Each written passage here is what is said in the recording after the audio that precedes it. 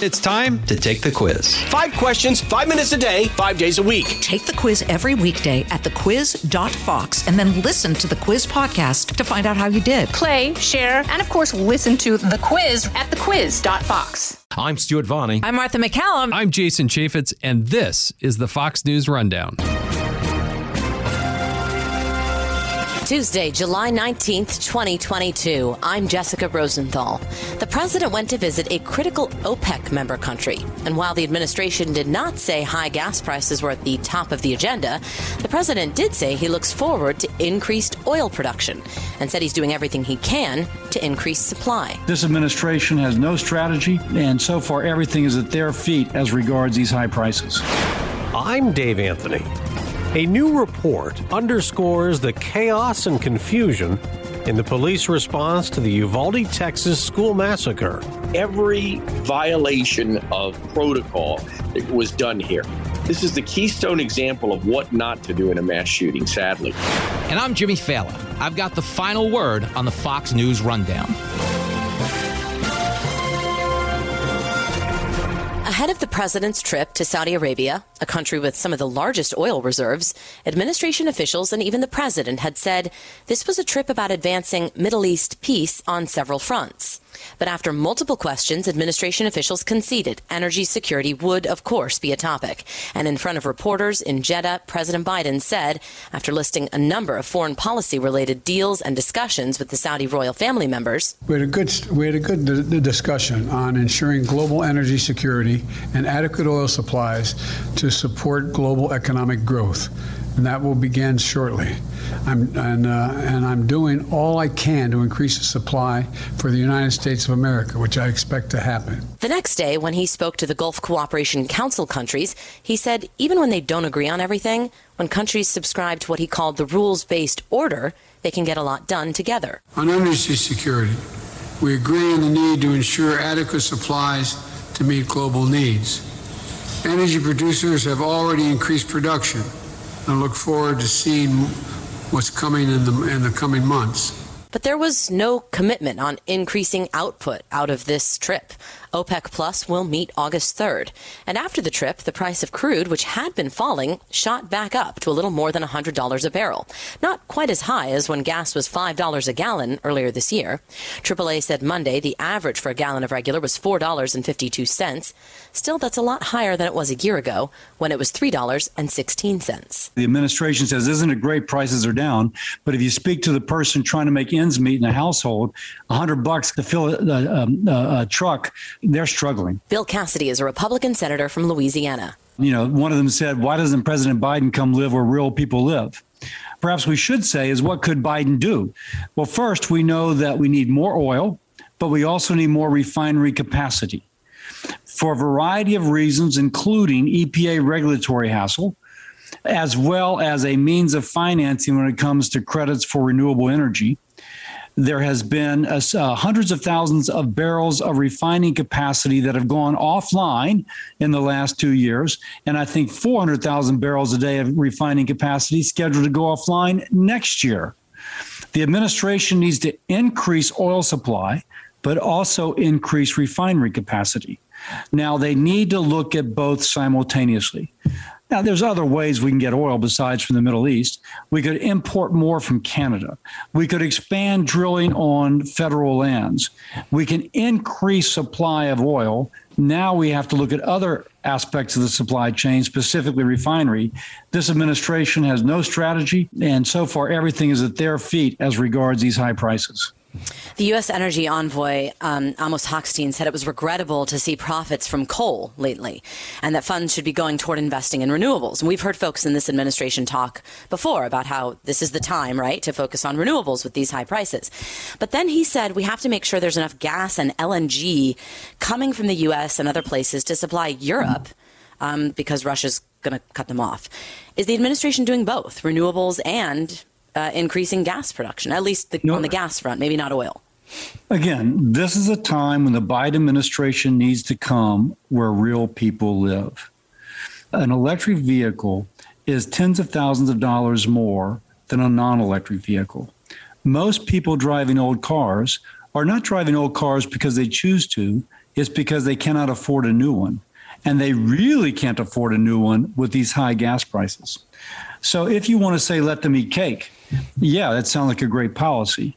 But most folks would like to say, hey, I need my electric bill and my fuel costs lower now. Now, as regards liquefied natural gas, this often comes from the same place that oil comes from. Right. And the more they tie up federal lands with red tape in terms of leasing and permitting and transporting that oil and gas, the less robust will be the oil and gas production in the United States. It just makes sense. You get a sense this administration has two warring camps. One knows we have to increase natural gas, and the other wants to leave it in the ground. The person who's struggling right now needs to increase the amount of natural gas and oil. Can I ask you, the Energy Information Administration said Monday oil production in parts of Texas, New Mexico, North Dakota, and Montana are increasing and will be at their highest levels since March or April of 2020, right, as the pandemic began. Oil production is not the same as refining production or refining capacity. What are we to make of this? If there's more oil being produced, which it sounds like there is, I feel like you're the right person to ask, right? Louisiana has a lot of refineries. Can we expect, if there's an increase in oil production, more oil and thus lower prices shortly? You will get lower prices, but it won't be as direct because there's multiple points in lowering the price of fuel. Yes, you need more oil, but you also need adequate refinery capacity to process that oil into gasoline. Right. About 95% of our refinery capacity is currently consumed with the oil that we have now.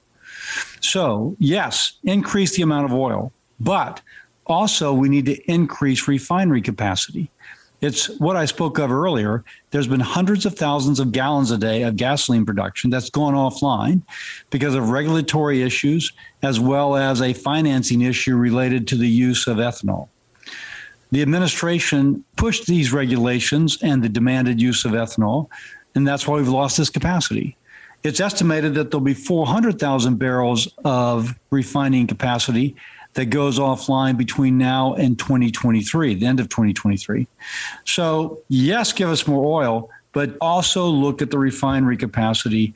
They've not looked at that, and that's limiting the effectiveness of increased production of oil at the lower prices. Oil analyst Phil Flynn was asked on Fox's America's Newsroom Monday about J.P. Morgan Chase CEO Jamie Dimon's prediction that if Russia cuts Europe off from energy, the price of crude could go to $380 a barrel. Right now, it's a little over $100. Flynn said in that event we'd be looking at $10 a gallon. Does that happen? It could happen. Of course, you'd have demand destruction so that people would not drive. Right. And there'd be a little bit of a feedback on that.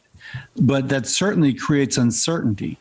Uncertainty is bad for an economy. It is bad for the jobs that the people hold that make up that economy. So when we spoke earlier of increasing production, even if we don't have refinery capacity, it still helps. It still helps worldwide. And some of that oil will go elsewhere in the world, be refined, and come back to the U.S. The best way to shape our destiny is to maximize North American oil and gas production that allows us to take care of ourselves, but also to help our allies. Right. And yes, Russia may shut it off. I don't think they will, but they may. In the meantime, let's do everything we can to increase our production so that we're not at their mercy. I want to ask you about the president's trip. He said in his speech to Arab leaders that the U.S. will not leave a vacuum in the Middle East to be filled by China and Russia. As you know, Air Force One did fly from Tel Aviv to Jeddah, and that came ahead of an announcement that Saudi Arabia would be opening airspace to commercial flights from Israel. Administration officials say this trip also helped cement a Saudi commitment to a truce in Yemen. The administration says there were some big foreign policy wins on this trip, I guess, aside from the oil discussion. Were there? Oh, we don't know that. Yes, it would be great if the uncertainty related to the Yemen issue is resolved. That would be good. But the administration is doing everything they can to claim victory, major victories, when at best they're playing small ball. If they get the Saudis to actually increase production get OPEC to increase production, get a united front against Iran, then all that would be positive. We'll have to wait and see. By the way, I hope they do. It's better for the world if the United States is in leadership, better for the United States if those things I mentioned happen. Whether it happened, let's see. After this trip, NSC coordinator John Kirby said the Iran deal is ready to go, that it's just up to Iran to take it. And then we heard from the Ayatollah himself, I guess he told Al Jazeera in Qatar, that they now have the technical ability to build a nuclear bomb. They're just now having to decide if they want to build one. I don't know what to make of that. I don't know what you make of that. I don't think that Iran has ever been serious about limiting their nuclear ambitions. And when the Obama administration made the concessions that they did, I think they pocketed the money. They increased their activity throughout the Middle East in terms of Hezbollah, Hamas, and terrorist activities directed against our troops, and continue to work on their nuclear program. JCPOA, I am very... I don't know. I don't think that made much of a difference. And I suspect there's hardliners within their administration that don't want to sign it because they want unrestricted ability to further their nuclear ambitions. We have to recognize that, and our policy should adjust as needed. And Putin is going to Iran this week. Well, Iran is sending Putin drones right now. And so they are directly helping the Russian war effort. One that tells you that Russia is running out of stuff. That's a good thing. But two, it further solidifies Iran and Russia as being on the other side of every free country in the world. And with China also saying their friendship with Russia or their cooperation with Russia has no limits, are we looking at, I guess, these three countries sort of working together? The United States needs a global strategy how to take on these tyrants. Now, we started off talking about energy. We could have also talked about climate change. We could have also we've already talked about the economy. I pointed out that there's a nexus between energy, climate, national security, and the economy of a family and the economy of a country. If you ignore one of those, you lose all four. Now, our administration needs a strategy where we're maximizing energy production, where it's going to be produced in the United States or Western Europe, where we have the highest environmental standards. It strengthens our economy and it weakens the economy of our enemies. It strengthens the pocketbook of a family, which is another way to strengthen us. And all that helps our national security. We need that comprehensive strategy. This administration has not yet produced it. Senator Cassidy of Louisiana, thank you so much for your time. Thank you, Jess. I appreciate it.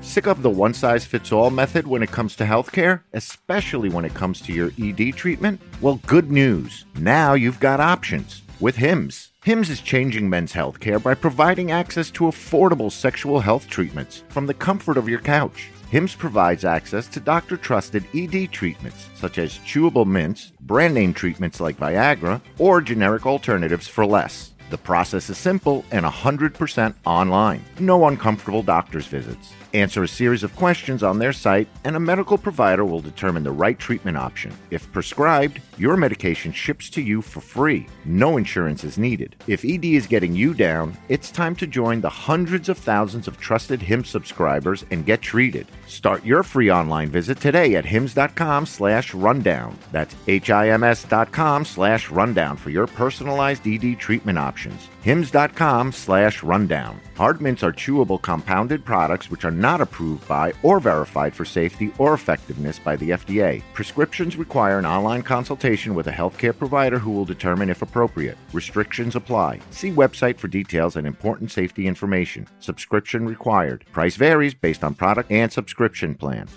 This is Jimmy Fallon with your Fox News commentary coming up. What went wrong in Uvalde, Texas? Multiple systemic failures. In the law enforcement response to the May 24th elementary school massacre. There were many officers at that scene who were either denied access to the building, were told misinformation, Some were even told false information. Republican State Rep Dustin Burrows led a Texas House investigation that ended with a 77-page report. There was chaos on the scene, with none of the 376 responding officers in charge. Several officers in the hallway or in that building knew or should have known there was dying in that classroom, and they should have done more, acted with urgency. The city also released more police body cam footage. Okay, guys, he's on inside this building. We have him contained. Then as time passed, they found out there's victims in the room with us. A child on the phone, multiple victims. A child just called if they have victims in there. We called 911. Video also shows officers rescuing students from other classrooms. Let's get these kids out of here. Let's get these kids out of here. Pulling them out of the windows. But the gunman remained in his room with his victims. These guys, they didn't do their job, so they must be held accountable just like we're all held accountable for our job. Mitch Renfro's nephew Uzziah was one of the 19 students murdered. 2 teachers were also killed. And we still can't shake it. You know, it's like a bad dream that you're not going to wake up from. Victims' families demand accountability because it took more than an hour for police to finally get into the classroom to kill the gunman. In essence, there was no command and control. There was nobody really in charge. State Senator Roland Gutierrez is a Democrat who represents Uvalde's district. While it does acknowledge that Mr. Arredondo should have been according to the school district protocols, it also acknowledges that the state government, with a higher firepower, more ammunition, more resources, should have jumped in at some point. The federal government should have jumped in at some point. And indeed, there was at least 5-6 other agencies that had more ammunition and resources than the 6-person police department of the school district. Right. And I know the mayor of Uvalde has been upset that sometimes these other agencies, like in the state level or even with the Border Patrol, were not called out like his officers were for their response. In the end, this report talks about 376 officers on scene, yet it took 77 minutes from the beginning to finally killing the gunman in the classroom. We need to figure out the hows and the whys. The mayor and I have been very upfront with people on this notion that there needs to be accountability. Let the chips fall where they may. And I have personally, I've sued the Department of Public Safety because they have not answered an open records request that I asked them. They did not respond appropriately or in kind, or they did not put out the required exceptions. And so we've got court on August the 4th so that we can find out what it is that was going on in their minds. We know what we see on a video, which is the Texas Ranger walking around with the game warden behind him, but we see him on the phone. Who's he on the phone with for 20 minutes? Who's making those decisions within the Department of Public Safety? At what point does that not go to the very top of the food chain there and someone says, go in or don't go in? And why didn't they say those things? Yeah, with all those officers there, the lack of command, obviously structure is very important on a scene like that. If Pete Arredondo doesn't believe the chief of police for the schools doesn't believe he's in charge, then who would he think would be? Well, I'll tell you this. I asked Steve McCraw in his cross-examination when I cross-examined him in the Senate committee. I said, well, were your officers listening to Pete Arredondo? He said no. All right. This is the Texas State Patrol, right? That's correct. So if his officers aren't listening to the supposed incident commander, then how are we supposed to believe he's the incident commander? And nobody had any working radios inside of that building. The radios simply did not work. No 911 calls from those children were coming to anybody inside. You would think that someone outside would go out and say, hey, there's kids in there. They're still alive. And indeed, at some point, that did finally happen. But to the point of the report, and there are some good things in the report, which is it acknowledges that everyone's at fault. There was no inside command, nor was there an outside incident command. There's all this talk about how they were waiting for shields and equipment, but in this report, it seems like some barricades or shields arrived well before they finally went into the classroom. Is that something you're looking into as well? Yeah, absolutely. The shields were there. We had plenty of shields. What we needed was some courage. What we needed was a working radio system. This community has been asking for the radios to be repaired in this community, this 7-county area, for the last 7 years. And unfortunately, it's fallen on deaf ears. Yeah, you said we needed courage. There have been people who've accused some of these officers of essentially being cowards, taking their own lives into account to not go in to save the kids. Do you believe that there were officers who were too afraid? I mean, it's really a harsh statement, isn't it? But at the end of the day, you and I aren't cops. You know, we decided to go into our professions. Right. You know, I took an oath as a lawyer. You take an oath as a journalist. You know, to your profession itself. And so, if you go on and you say, "I'm going to be a cop," then be a cop. You're there to protect and serve. And every violation of protocol that was done here. This is the keystone example of what not to do in a mass shooting. Sadly, it's happened here in our community in Texas. Do you believe that some of the victims could still be alive today if, say, it was 20 minutes or 30 minutes earlier? Did they bleed to death, do you believe? So I'll tell you an example of Maya Zamora. She's alive. She was shot 5 times. She's on her 20th surgery, still in the hospital. She's got about 3 more weeks to go. Wow. And she's just a miracle baby, this little girl. Visited her parents, who were just wonderful, hardworking people. Had they waited 5 more minutes, she might not be with us today. There was 2 other children that were shot once. One through the lower back, she likely bled out. You know, Eva Morales, the teacher, she bled out on the way to the hospital. And it's just a shame. It's just a shame. Have you heard the rationale for why they would treat the gunman as a barricaded suspect as opposed to an active shooter situation? If you read the report in Arredondo's thinking, he gets in this mind frame of protecting everybody else, all the other kids, cornering this guy. One of the guys thinks that the guy's cornered inside of an office and not a classroom. It was simply confusion, chaos, and ignorance. Arredondo does at least need to be fired. I mean, there's no reason to keep this guy on board any longer, and that's just plainly clear. How do you think they'll decide who among the officers there should face some sort of charge or discipline? I want to have more data and more information as to find out who knew what, when, and where with the Department of Public Safety. We had 91 DPS troopers on site. 12 of them were in that hallway, milling around like everybody else. Where were they getting their cues from? Because it wasn't from Arredondo. So where were they getting their cues from? And therefore, those people should be held accountable. Criminally, I don't think so, but certainly maybe losing their jobs or being suspended from their jobs, absolutely. Absolutely. On the criminal side, what you're going to find the difficulty in is that we have something called the law of parties in Texas. The minute you indict one, you better be ready to indict all of them, everybody in that hallway, because they all stood there and did absolutely nothing. All right. So this was happening essentially at the end of the school year. Schools start up in Texas in August, right? In just a couple of weeks? In Uvalde specifically on August 15th and August 17th in most districts. Yeah, less than a month from now. So what has been done, what might be changed protocol-wise for schools across Texas if this happens again? So the first thing that I'm asking you to do, and I want your listeners to understand, I represent Southwest Texas. I'm a gun owner myself. I don't have an AR-15. But this governor needs to call us back for a special session to raise the age limit to 21. You have to be 21 to buy a 9mm pistol, but you can be 18 to get an AR-15. I think the most conservative Republicans are actually in agreement with me on this. And so that's something that we can do very easily and get in and get out and do something that would be very meaningful here. And unfortunately, this governor doesn't want to do that. From another perspective, the school district needs to make some significant changes, at least with their local school district police. But again, I'm not responsible for them. You would think that they would probably put one officer per campus. They had about 7 campuses or 8 campuses, and they only had the 6 officers. And so I would imagine that they need to make some changes. School hardening next session needs to happen in a big way. We're spending $4 billion in 1 year on the border. We should have put $4 billion into our schools. And so we've got a lot of work to do in this space, a lot of work in very little time, to your point.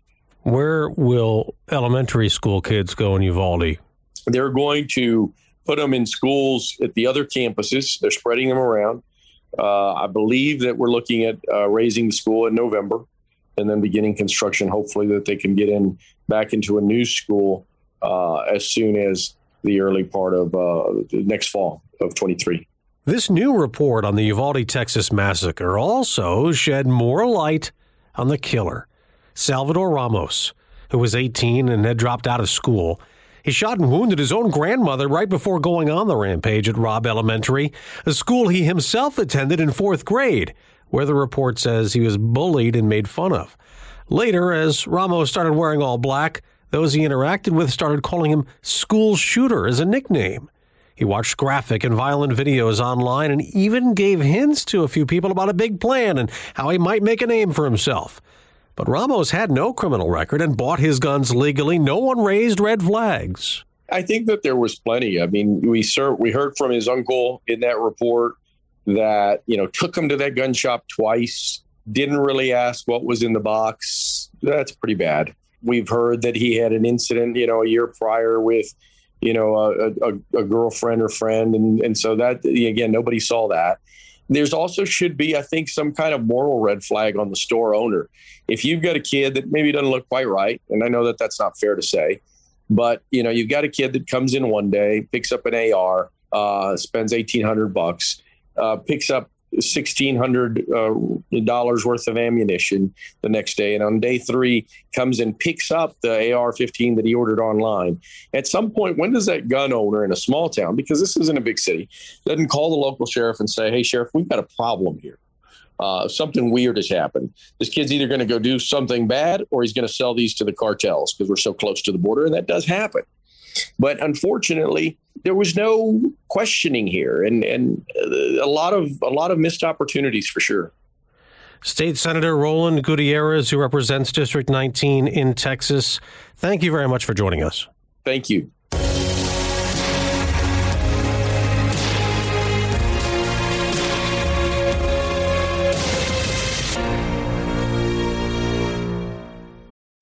Do you use oxygen therapy to breathe? If you've been prescribed oxygen, you know the problems that come with it when you're tied to an oxygen tank or concentrator. Going out of the house is a burden, and nobody likes to be stuck inside alone. Now you can live life on the go with a lightweight Inogen portable oxygen concentrator. Inogen is oxygen therapy that moves with you. Travel around the corner or on board an aircraft with an Inogen portable oxygen concentrator that provides the medical-grade oxygen your doctor prescribes in a device that weighs less than 5 pounds. Inogen's longest-lasting device delivers 12 hours of oxygen on a single battery charge. Call now to speak with an Inogen oxygen specialist and learn how you can try an Inogen risk-free for 30 days. Give us a call right now, 1-800-245-9878. Don't manage a heavy tank when you leave the house. With Inogen, you can get the oxygen you need with a system that's so small and light, it goes almost anywhere. Learn how you can experience an Inogen system for yourself risk-free. Call now, 1-800-245-9878. Inogen devices are by prescription only. Battery runtimes vary by device and setting usage. Terms and conditions apply. For safety information, visit Inogen.com. From the Fox News Podcasts Network. Stay on top of the latest news and information from Fox News. Listen and download the Fox News Hourly Update on your time. The trending stories you need anytime you want it. Listen and download now by going to foxnewspodcasts.com.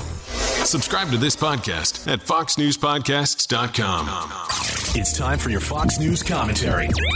Jimmy Fallon. What's on your mind? Major League Baseball's All-Star Game goes off tonight in Los Angeles, and millions of people will be watching. Partly because they love baseball, and mostly because this is the one time they don't have to be ashamed of who they voted for. That's right. For those of you who don't know, the All-Star team is voted in by the fans, and unlike elections, the results won't change in the middle of the night or a week from now when the mail-in votes get here. That's not how it works in baseball, which was our national pastime before it was replaced by fighting on Twitter. Now, to me, the All-Star Game has always been a big deal because I grew up in a baseball house where we always cheered for professional teams like the Yankees, but we also made time for college teams like the Mets. Don't get me wrong, the Mets are doing fine now, but so is the Titanic the first 3 nights of the cruise. My point being, we've seen this movie before. But the All-Star Game is not about winning it all, it's about celebrating it all. Every big-name player in the country on one field at one time. It's like the jam session at the Rock and Roll Hall of Fame induction, minus the contact high from all the weed. And like some old-time rock and roll, the All-Star Game will give you a 3-hour escape from all the chaos in the country right now. No political fights, no battles over border security. Heck, you won't even think $5 gas is expensive after watching people drink $20 beers in the stands.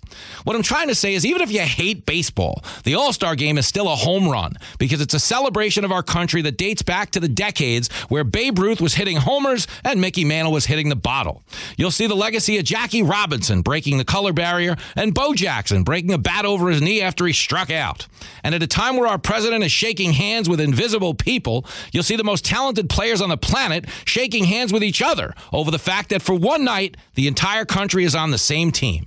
And if all that kumbaya feel-goodery is just too much to bear, you can always log back on the Twitter and slug it out with those maniacs. Myself, I'm playing 9 innings, and I hope to see you there. Play ball. Be sure to listen to Fox Across America with me, Jimmy Fallon, weekdays from noon to 3 on the Fox News app or foxacrossamerica.com. You've been listening to the Fox News Rundown. Stay up to date by subscribing to this podcast at foxnewspodcasts.com. And for up-to-the-minute news, go to foxnews.com. Hi, everybody. It's Brian Kilmeade. I want you to join me weekdays at 9 a.m. East as we break down the biggest stories of the day with some of the biggest newsmakers and, of course, what you think. Listen live or get the podcast now at BrianKilmeadShow.com. Hi, everybody. It's Brian Kilmeade. I want you to join me weekdays at 9 a.m. East as we break down the biggest stories of the day with some of the biggest newsmakers and, of course, what you think. Listen live or get the podcast now at BrianKilmeadShow.com.